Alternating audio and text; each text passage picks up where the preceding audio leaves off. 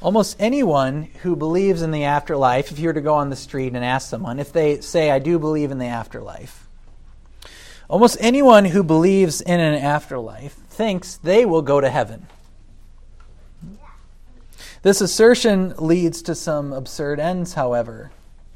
My mind goes to the myriad of public figures, for example, who claim to be Christian, some of whom I trust really are. But you think about certain politicians, entertainers, and even some extremely liberal clergy and ministers, and you peer into their lives and find that their words, their attitudes, and their actions are diametrically opposed to God's word and God's will for how His people ought to live. And we see this in regular, ordinary people too, of course. Will these people really go to heaven? Will they really dwell with God? And what about you and me?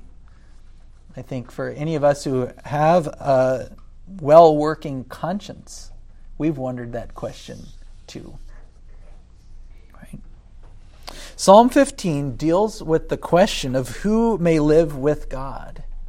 It's a wisdom psalm that most scholars believe was an entrance psalm, so that as God's people were going forward to worship, as David was going to worship the Lord in the tabernacle, and later when God's people went into the temple, they were reminded, who is it that is worthy to worship the Lord and live with Him on His holy hill on Mount Zion in Jerusalem? So this psalm is instruction for us of what is required to go before God's presence and live with Him. So the question is, do you wish to live with God? And if you say yes, then this is what He requires. David is going to show us in this psalm that God's demands are not cultic, but ethical. Not cultic, but ethical. And whether or not the 10 requirements evoked in this psalm are to make us think of the 10 commandments or not, it does highlight that God's basic requirements for dwelling with Him on His holy mountain, they're moral.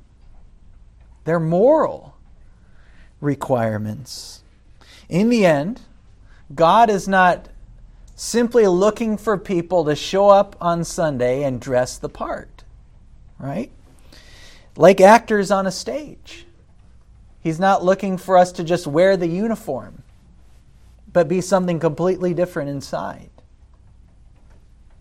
He's not looking for people who can say the right spell or make the right incantation to manipulate God into doing what they want. God is not mocked. He cannot be manipulated. God is looking for people with the right heart. The right heart. Now, in a world, our contemporary world, that is driven mad by wishful thinking and living your own truth, believing that you will make the cut is not enough. After we consider God's requirements, we'll see that there is only one man who makes the grade. Only one man has the right to dwell with the Father.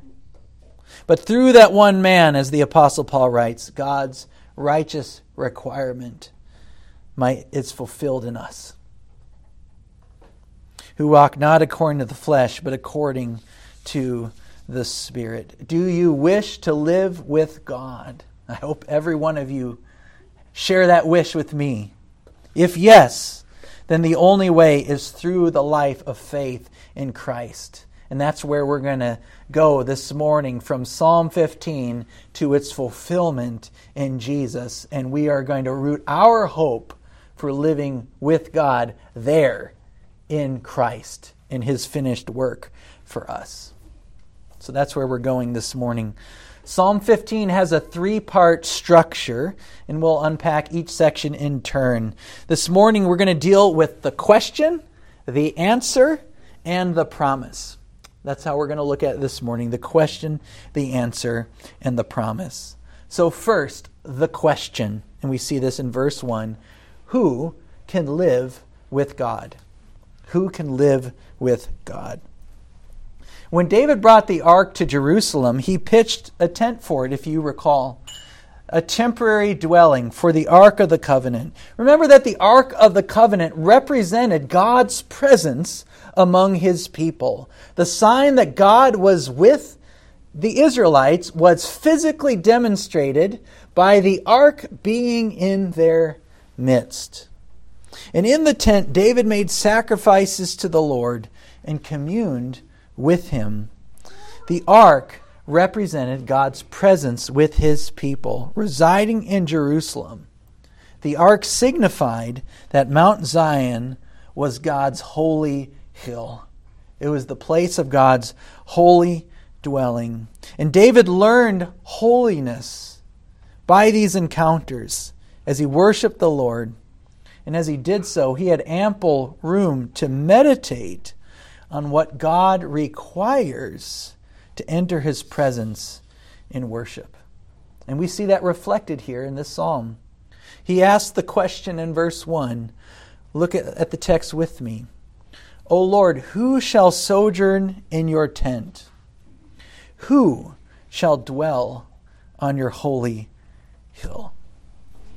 Here we see that David clearly understood that access to God is not a given. Access to God is not a given. You don't just saunter into God's presence with your cappuccino and muffin ready to get your God fix. Right? As some saunter in today. Access to God is not a given. It's not a casual thing.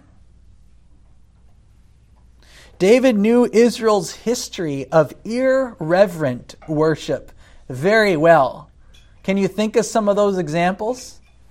David knew full well as he's thinking about this, the unleashing of God's righteous judgment on Israel when they worshipped him irreverently. The slaughter after the golden calf. The death of Aaron's sons, Nadab and Abihu, who offered unholy fire. The multitude that perished in Korah's rebellion.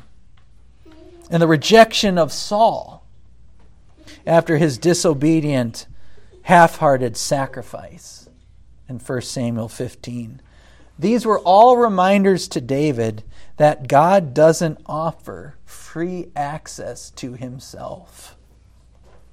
The incompatibility of our presence before God is further emphasized by the verb David uses in verse 1, where he says, who shall sojourn in your tent? Sojourn applies to resident aliens, people that don't naturally belong there. In our natural state, we are strangers to God. We do not belong in his presence. We don't naturally belong there. So to illustrate this, let's say you're sitting down to dinner with your spouse and your kids, and all of a sudden, uninvited, your neighbor walks in, grabs a plate, starts dishing up, and sits down and eats with you. That is not normal, right? You'd be a little taken aback. Why? Because he doesn't naturally belong there. And that's how it is when we come before the Lord. We do not naturally belong there. We have no natural right to come before his presence. Your neighbor doesn't get free access to your house. In the same way, we don't get free access to God's house. Even as God's chosen people, David knew that Israel too doesn't get free access. Anyone allowed entrance to God's house comes as a resident alien. They come as a stranger who doesn't have the natural right to be there. So David then asks, who does have a right to live in your tent, Lord? Now David, of course, is writing metaphorically. He did not live in the tabernacle per se. His house was not within the tent. But Jerusalem symbolized God's holy city. So who is it that has a right to live in that holy city?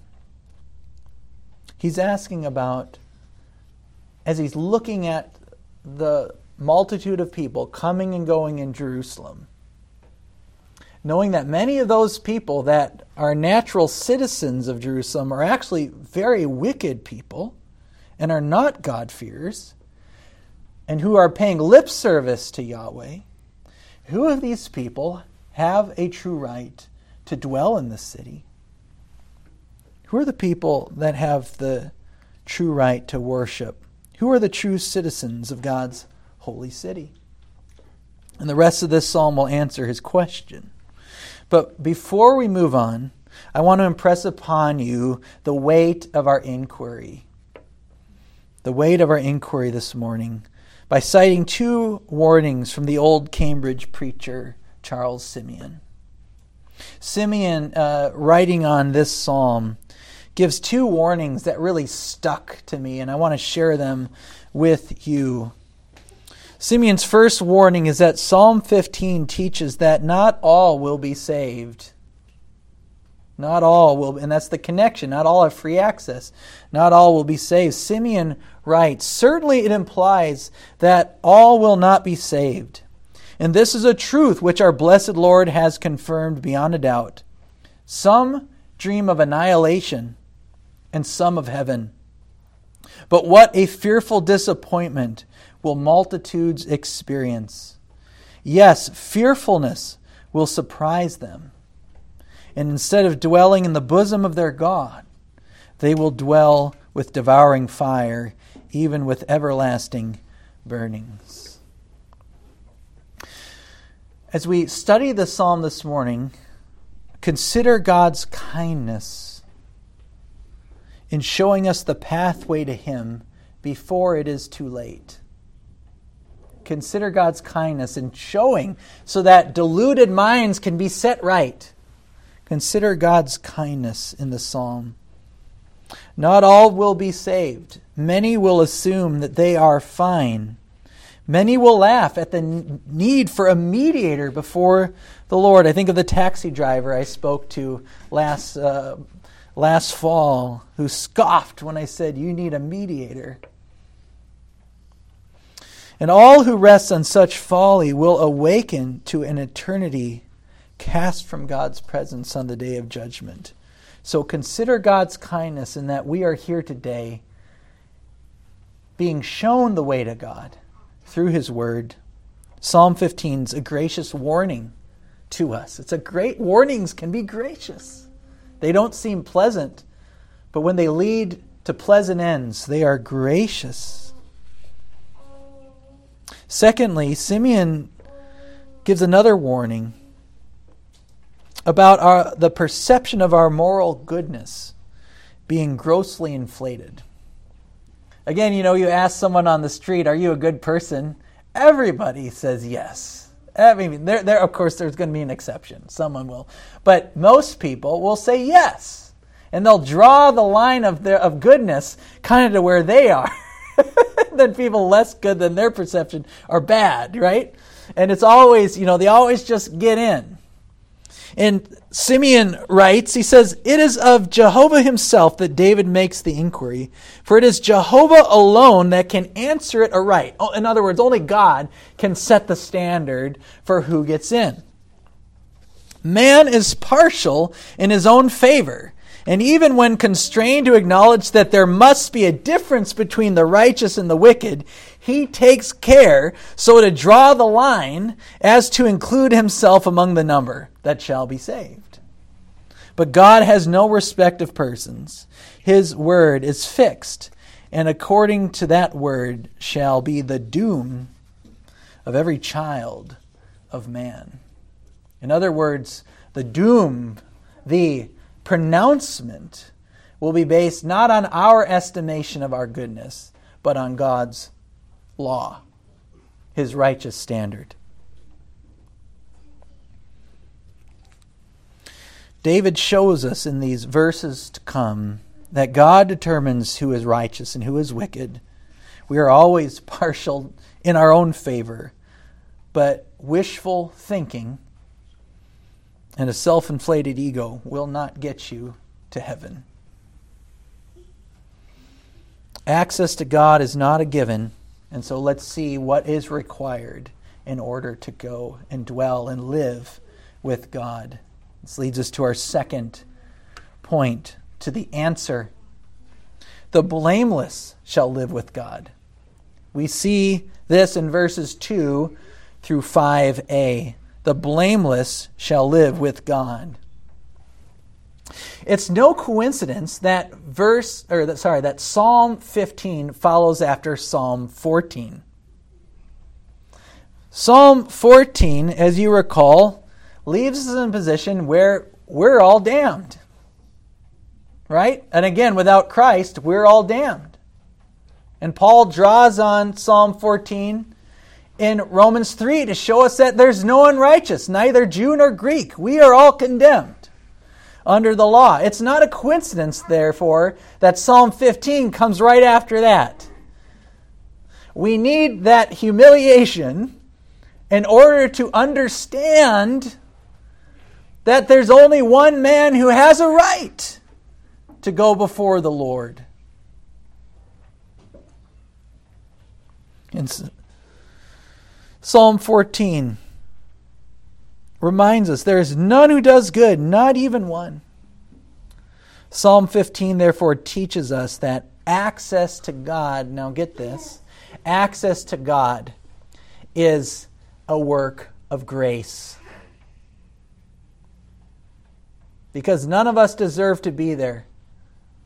That any of us can be there, it is a gift of grace. This grace is experienced as David discloses what is required technically by God's standard to live with Him. And in order to experience grace, we must first understand how we fail to measure up. Right? Grace is a chief gift if in our own estimation we're already pretty good. We must understand how we fall impossibly short if we are ever going to be able to grasp grace. We are worse than even the worst cynic can imagine. Or maybe say the best cynic. We are worse off by our fleshly nature than what the best cynic who sees wrong in every deed we do could see. God knows it even better. And we got to understand this so that we can understand grace. What it means to have the privilege to gather and worship. To have the Spirit dwell in us. To be part of God's family as those who were once enemies and strangers. So let's learn grace. Let's experience grace by now learning how we fail to measure up in these verses. In verse 2, we're given a summary statement of the whole. When David says, the answer, who shall live with God? Verse 2, he who walks blamelessly and does what is right and speaks truth in his heart. Now, blamelessness is a pretty high standard, isn't it? That basically shoots all of us down. So why could David enter the tent and worship if that's God's requirement? Moreover, as you think about the Old Testament, why could men like Noah and Job, as well as David, be described in the Bible as blameless? When we clearly know, technically, they had a lot of faults too. Right? Job himself began to doubt God's goodness. Right? But it says here that the one who lives with God is the one who speaks truth in his heart, who is blameless. David had an affair. Not only did David have an affair, but he had the woman's husband killed. So what gives David this right? And how can he be called blameless or a man after God's own heart? You know, Noah too had a pretty rough family. He did trust the Lord. He was a pretty good guy, we're told from Scripture, but he wasn't perfect. He wasn't blameless. So how do we make sense of this tension? We need to understand that Psalm 15 is written within the context of God's covenant. Psalm 15 is written within the framework of God's covenant. So first of all, it is God's gracious condescension that allows his people to dwell with him at all. Okay? David can go before the Lord because God graciously allowed him to come into his presence. Not because David deserved it, but because God graciously gave him entrance. Second, there is a tension between the requirement and the experience. David is not struck down in worship, even though he can't perfectly fulfill God's righteous requirement. Okay? So the requirement states that David should be struck down if he goes before the Lord. And yet his experience is that he's allowed to come. And the question is why? And we know from Scripture, I'm thinking of Hebrews 11, for example, he does because he comes by faith. We are told that even these Old Testament saints, they came by faith. But there's something more. David's experience of access to God is something that is actually going to be purchased for him in the future by the atoning work of Christ. It's as if David swiped the credit card so that he could get access to the throne of grace. And yet the one paying the bill is going to be Jesus through his own blood. And we're going to look at this a little bit later on in the message. So that even the Old Testament saints' access to God is something that will be purchased in the future by Christ and applied backwards to the old saints who walked by faith before the coming of Christ. Let's then move on then. So blamelessness is the basic requisite here. But what kind of blamelessness are we talking about? And in the rest of the verses here, from verse 3 down to 5a, before we get to the closing statement at the end, we could categorize these requirements basically between head, heart, and hands. Head, heart, and hands. Scholars have different theories on how these requirements are structured together, but it's interesting to me, you can take it or leave it, that there is a bit of a flow of head, heart, and hands. And if for any other reason, it's a helpful way to think about the requirements. We see in verse 3 that he must be blameless in his words. The words coming out of his mouth, he must be blameless. Look at verse 3. Who does not slander with his tongue, and does no evil to his neighbor, nor takes up a reproach against his friend. Someone that his words are pure. That he's not going out of his way to cut down and say false things about others. He's someone that's not striving to condemn his neighbor, does no evil to his neighbor, nor to betray his friends, nor take up a reproach against his friend. Furthermore, as we look at verse 4a, it's someone who is blameless in his feelings, in his affections, in how he feels. Verse 4, in whose eyes a vile person is despised, but who honors those who fear the Lord. There's someone that when they see evil, they despise it in their hearts. There are actually things we should hate and we should despise that are holy and righteous feelings. When we see the unborn being murdered, and when we see marriage being trodden in the streets, when we see the very people and institutions that are claiming to speak for human rights silence movies like The Sound of Freedom that have come out recently to highlight human trafficking, we should despise that evil. And the one who has free access to God's throne is the one who shares the same feelings as God himself. And likewise, on the positive, the one who honors those who fear the Lord. that our hearts should be filled with grace and reverence and delight and care and love for those who fear God, from the greatest to the least. So the one who has the right to live with God is blameless in his words and in his feelings. But now, thirdly, also the one who is blameless in his actions. We see this in verses 4b to 5a.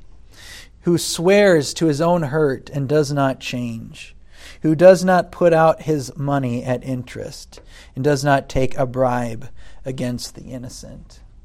So someone that is blameless in that the way that they speak and the way that they feel is congruent with the way they act. The big idea here is one that does not exploit your brother. Don't exploit your brother. Just on a technical point here regarding money at interest, commentators have pointed out that business loans are probably not in view here in terms of basic interest for a loan. Rather, what's in view here is exploitive interest. So, for example, one commentator says the sense of neshek is probably usury, excessive interest. In the ancient Near East, interest up to 50% was charged at times. Such interest was contrary to the intended function of the loan in view in the Old Testament, to aid those in financial distress. That business loans are in view is doubtful. So at any rate, God is not condemning business loans or your home loan that has reasonable interest, but the exploitation of others who are already in distress.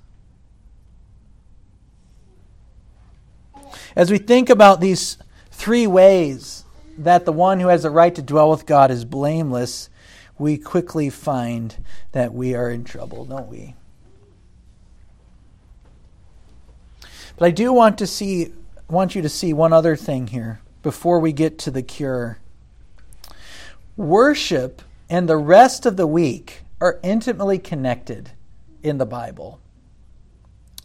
Remember, we said at the beginning that God is not primarily interested in cultic requirements, but ethical requirements.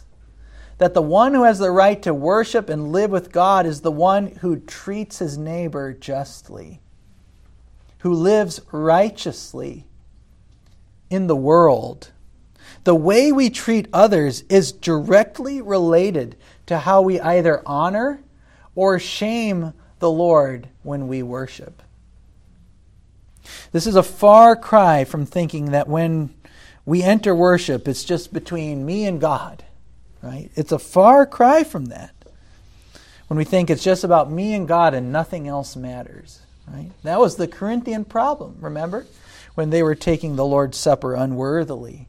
Because they're going before the Lord, feigning faith and righteousness while despising others in the church. And they were drinking judgment on themselves as a result. So who is worthy to worship?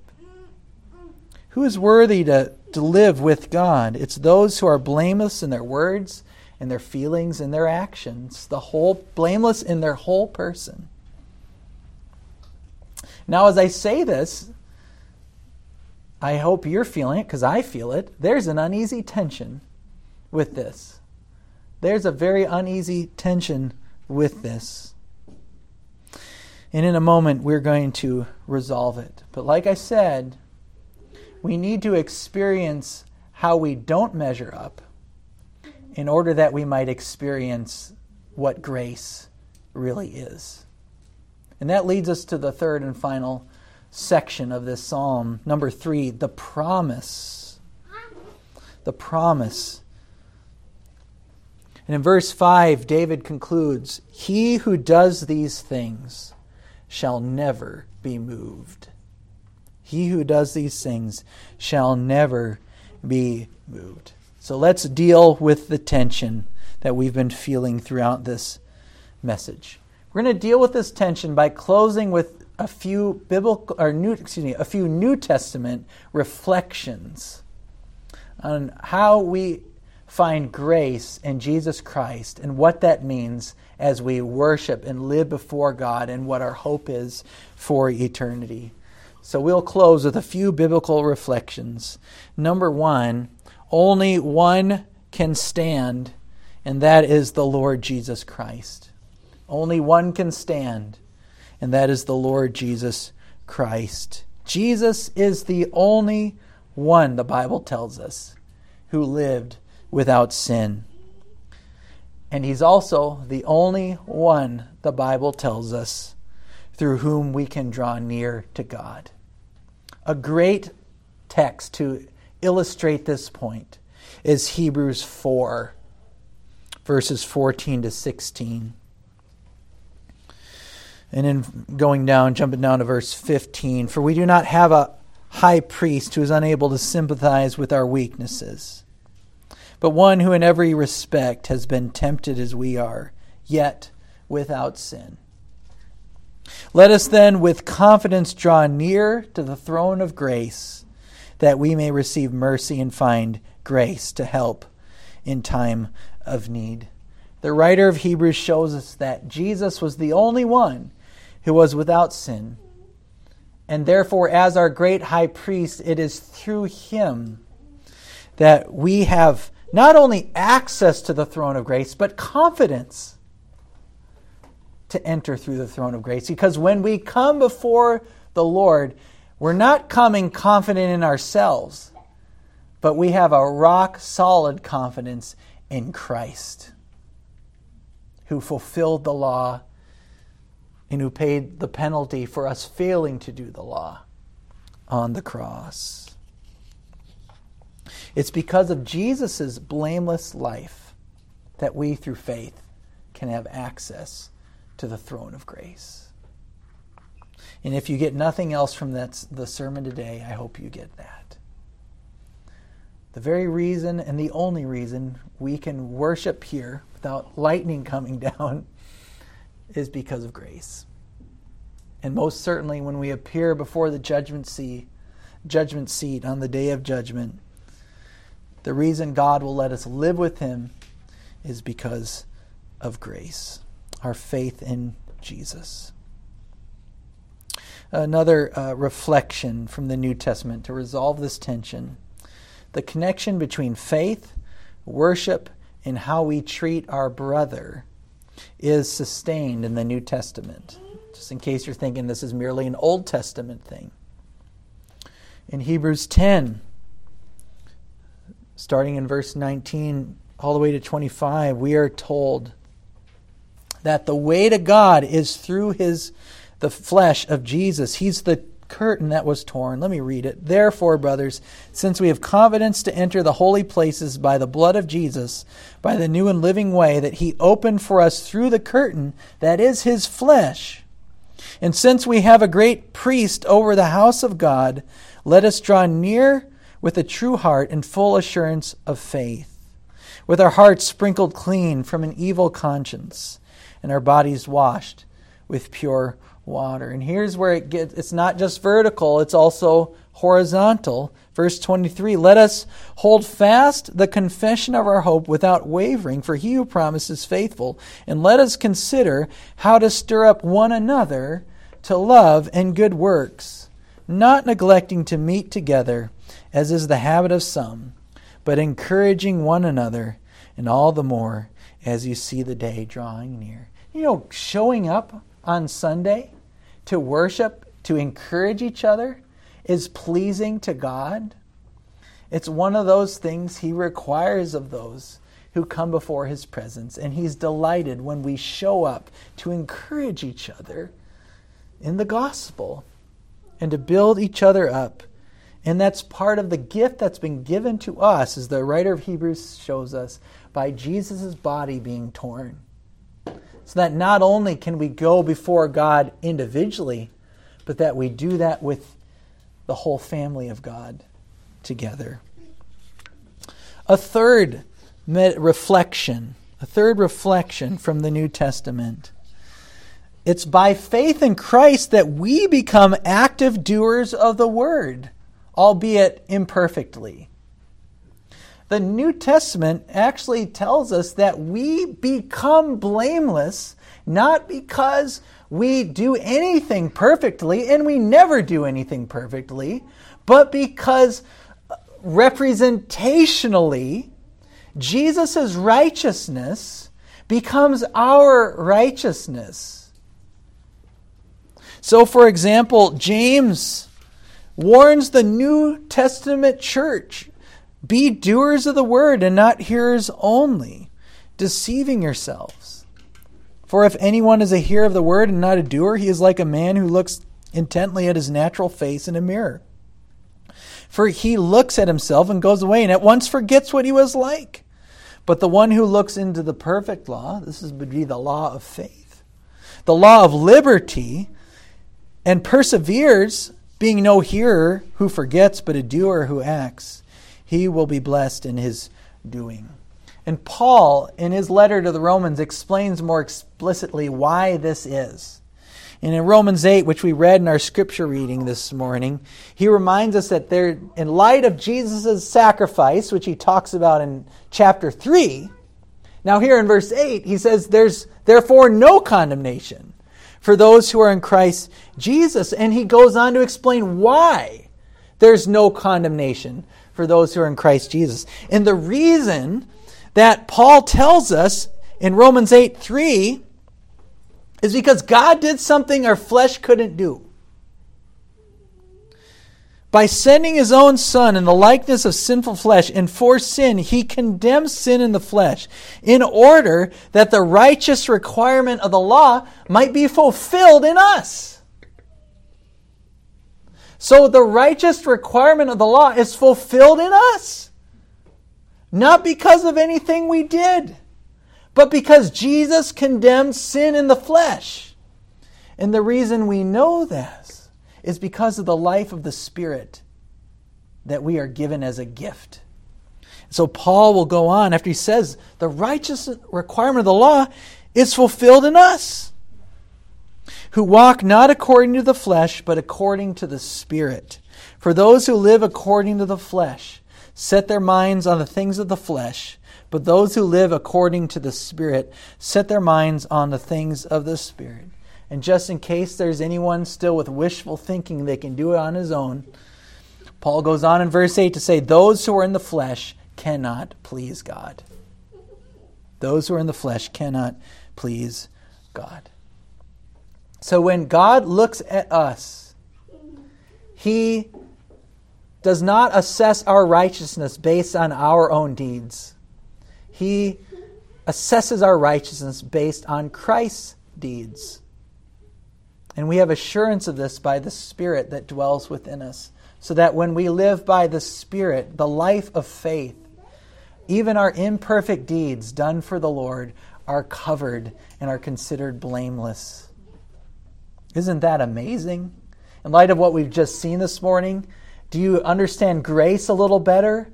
I hope that you do. It's amazing how God does not lower the requirement at all. He maintains perfect holiness. And yet even the most grievous sinner who places their faith in Christ can be elevated to that standard, not because of his own deeds, but because of the blood of Jesus.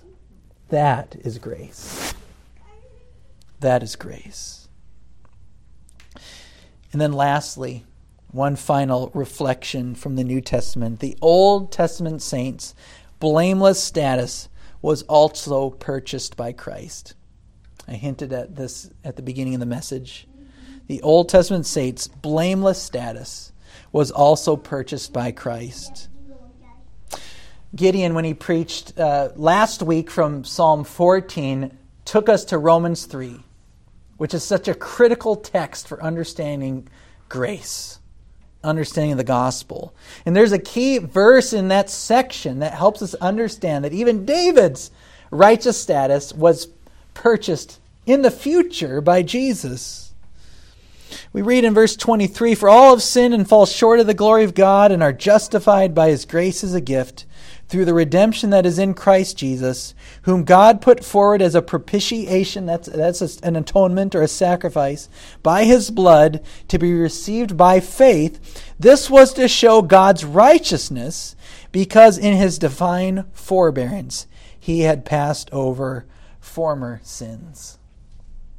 See, in God's divine forbearance, he passed over the former sins of David and of all the other saints who had faith in God, who yet were not able to see Jesus, but they knew that God was coming. They placed their faith in God, and they knew that this was going to work out, that God's salvation would come. All those people who died in faith, all of their sins were covered by Christ as well. Their blameless status that was given to them even beforehand, like the one who swipes the credit card to get access to something, even before the bill is paid, was paid by the blood of Christ on the cross. So that all sins, from the beginning of the world to the end, are dealt with in one of two ways. Either on the perpetrator of the sin, or on the Son of God who bared the penalty for God's people. All sin is dealt with. There is no sin that happens that is not dealt with. This is what distinguishes Christianity from the other world religions. Every sin is paid for one way or the other. God is the best bill collector in the universe. And it's either going to be paid for by the perpetrator who commits the sin, or the one who repents and places their faith in Jesus. And there's no other category of people. As we learn from the book of Hebrews, even the Old Testament saints were saved by faith. So David, in conclusion, he asks this question: O Lord, who shall sojourn in your tent? Who shall dwell on your holy city? The answer is he whose blameless status is found in Christ, and who lives by the Spirit within the community of God's people. Who will have the privilege to live with God? It's the one whose righteous status is found in Jesus by faith. And it's the one who manifests that faith by living the life of the Spirit, in which the righteous requirement of the law is fulfilled in us. Maybe put simply, and this is something we can apply to most of the Psalms, as all of Scripture finds its yes in Jesus. That's why we can sing the Psalms, because they find their yes in Jesus. They point us to Jesus. That Jesus is our means to God. That's the first part. Jesus is our means to God. And Jesus is also our model for how to live in this world. Jesus is our means and our model. He's our access to God, but he also shows us in the life of the Spirit what it means to be conformed to his image, what it means to live like him. So now that we have this broader understanding of Psalm 15, we can read this psalm understanding that Jesus is the only means for us to live with the Father. But we can also now read this psalm seeing it as a model for how we should aspire to live. We should aspire to live blameless lives. And albeit imperfectly, it should be our aim, our end goal. That's why Paul in his preaching ministry told the church of Colossae, him we proclaim, warning and teaching everyone, that we might present every member mature in Christ. So as we read Psalm 15, not only do we experience the grace of the one who secured our access to God, but we are also given a model for what it means to be mature in Christ, and something that we can strive together in, to strive to live blamelessly in what we say and what we feel and how we act. And by faith in Jesus, friends, we have this promise at the end of the psalm. we shall never be moved. And we shall live with God forever, world without end. Amen. Let's pray.